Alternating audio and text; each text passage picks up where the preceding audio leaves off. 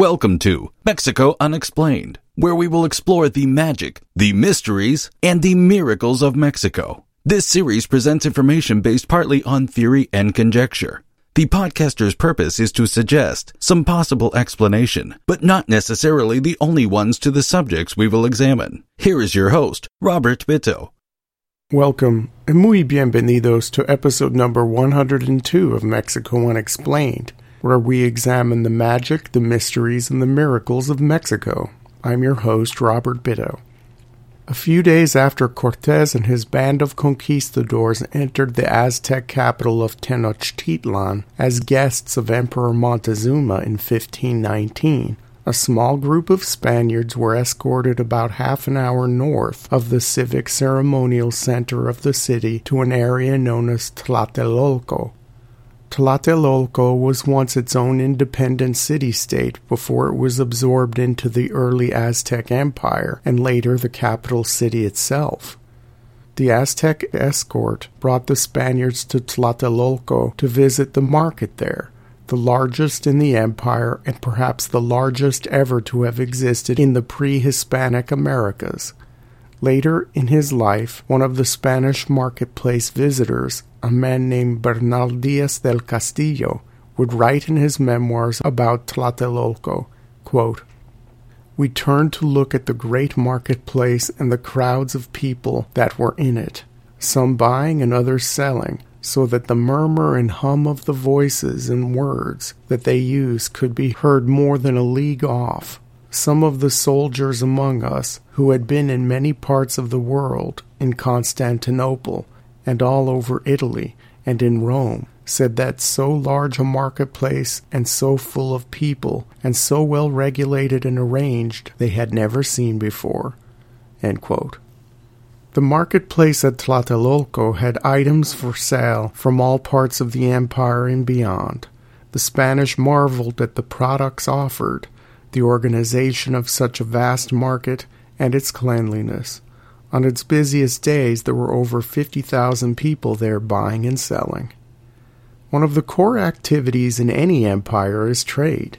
The Aztec Empire at the time of the Spanish conquest had a vast and complicated trade network that had an equally complex infrastructure and bureaucracy to support it. The Pochteca, the elite class of long-distance traders, played an essential role in Aztec commerce and Aztec statecraft. Trade networks existed in ancient Mexico long before the Aztecs occupied the central valleys that would later become the core of their empire. Archaeologists have seen long-distance trade in the archaeological record as far back as what is termed the early formative period, with the ascendancy of the Olmecs a few thousand years ago. The great city of Teotihuacan, which reached its height in central Mexico at around 400 AD, had trade networks reaching as far away as modern-day Guatemala and the American Southwest. Other Mesoamerican groups engaged in foreign trade, but researchers know the most about the Aztecs because they were a living, breathing civilization at the time of the Spanish conquest. Early Spanish chroniclers wrote down the specifics of the everyday lives of the Aztecs in great detail, and from these accounts we know a great deal about the long-distance trading class of people called the Pochteca. There were many people throughout the Aztec Empire, and in ancient Mexico as a whole, engaged in petty commerce, much as experienced in Mexico today. Every town had its market where common citizens would offer some of their crops, their fish catches, or some of their handiwares, and shoppers would barter and haggle much as they do today. The small-time vendors at many of these markets were not considered to be a part of a distinct class, though, and many of them engaged in commerce part-time to get rid of their surpluses. The larger cities had bigger and more sophisticated markets, with the ultimate marketplace located at Tlatelolco, as already mentioned. In the larger markets, shoppers would delight in finding luxury goods from all parts of the empire and beyond, courtesy of the Pochteca, the specific group of traders who held a monopoly on foreign commerce. The members of the Pochteca class traded the products of central Mexico across long distances in exchange for the exotic. To faraway lands they would bring cloth, embroidered clothes, rabbit's hair blankets, obsidian knives, fine jewelry made of copper or gold, medicinal herbs, and cochineal dye. They would bring back to central Mexico rare and expensive items, such as seashells, emeralds, tropical bird feathers, translucent jade, jaguar pelts, tortoiseshell, amber, and cacao.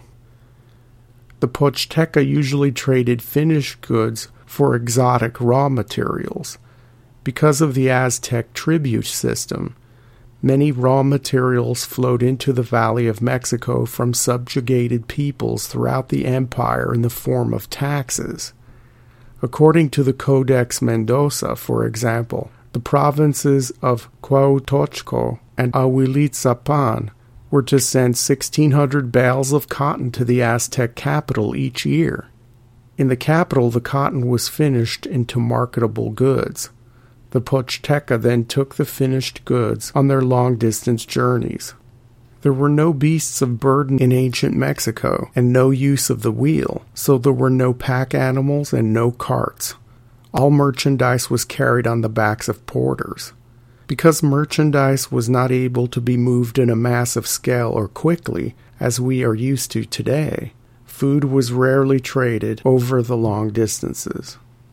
While almost anyone could sell in the common markets, the Pochteca had a monopoly on long-distance trade. They were organized into corporations or guilds, and the Pochteca had a great deal of autonomy in Aztec society.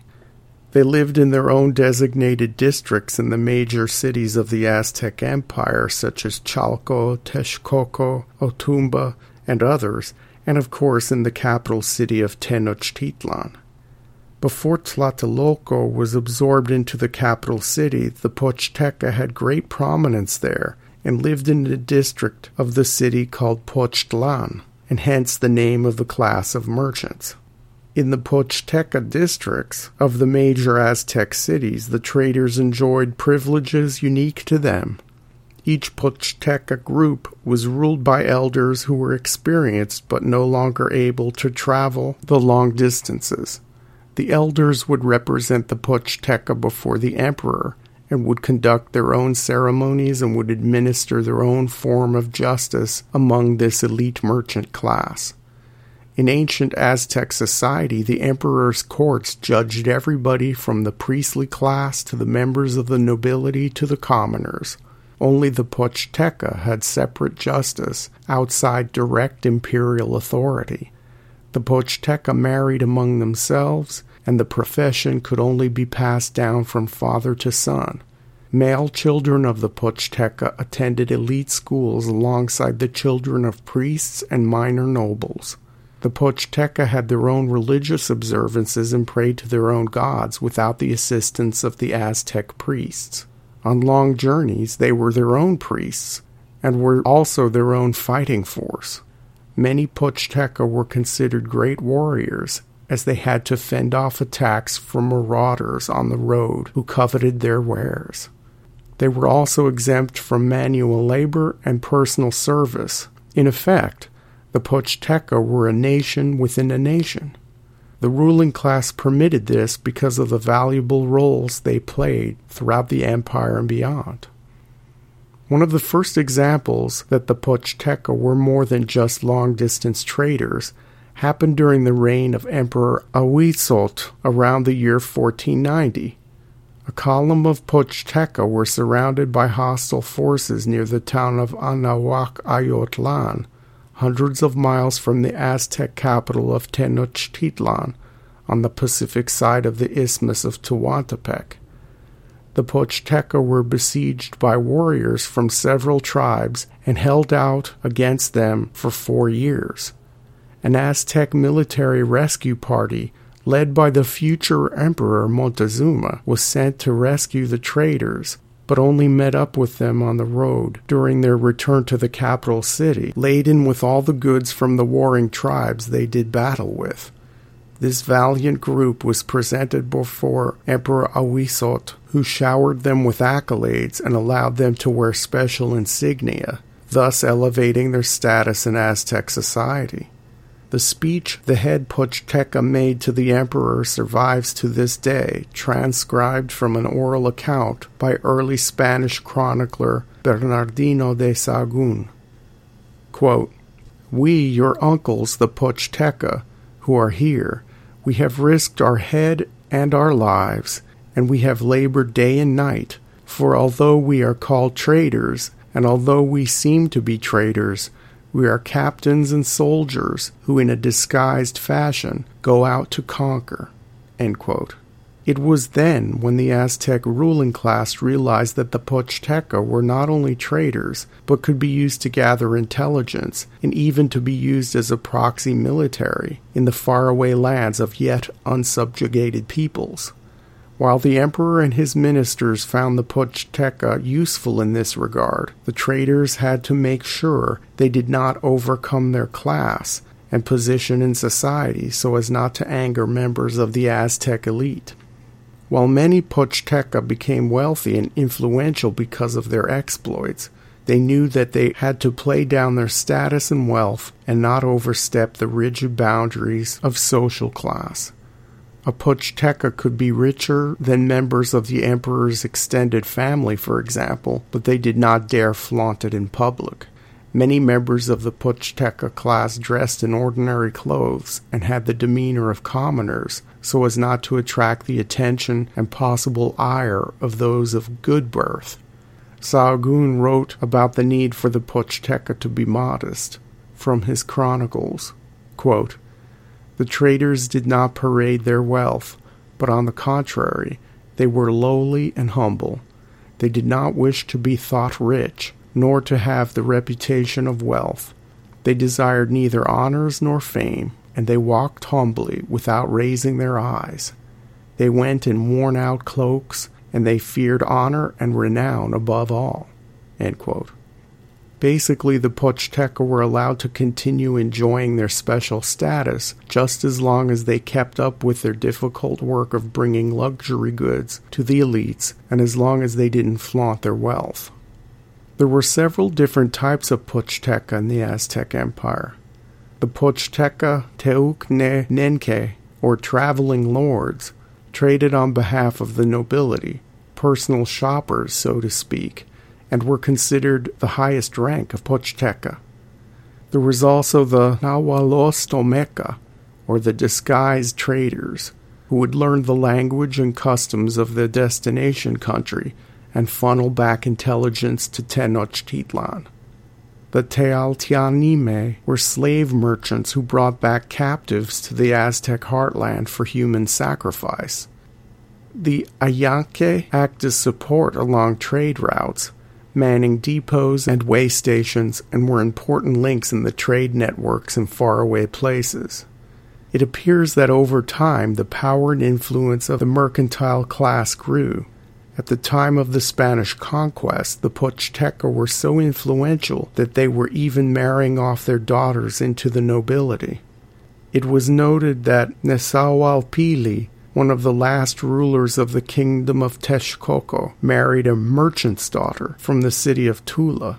This woman, known as the Lady of Tula, was described this way in the Historia Chichimeca, a minor chronicle of colonial New Spain. Quote, "She was so cultured that she could give points to the king and the most cultivated men, and she was poetically gifted. And with these gifts and graces, she held the king very much under her domination. She lived apart, in great pomp and majesty, in a palace that the king had built for her." End quote. Had the Spanish conquest not occurred, it would have been very interesting to see what would have happened to this wealthy and cultured merchant class. Would they have eventually been co-opted and absorbed into the Aztec nobility? Would their ranks and wealth have grown to overshadow and replace the hereditary system of nobles governing the empire? Their upward trajectory was clear, but ultimately cut short. Thank you once again for listening to another episode of Mexico Unexplained. Remember to like and subscribe to us on YouTube and follow us on Twitter. Tell your friends by sharing these shows with others. Please go to our website, MexicoUnexplained.com, for references, illustrations, and for free access to transcripts of past shows. Please visit Amazon.com to purchase the book Mexico Unexplained to get a hard copy of The Magic, the Mysteries, and the Miracles of Mexico. We appreciate your kind attention once again. Until next time, thank you and gracias. Thank you for listening to another episode of Mexico Unexplained with host Robert Bitto. For show summary, relevant links and commentary, please check out our website at mexicounexplained.com. Like us on Facebook and be a part of the conversation. Adios and hasta la vista.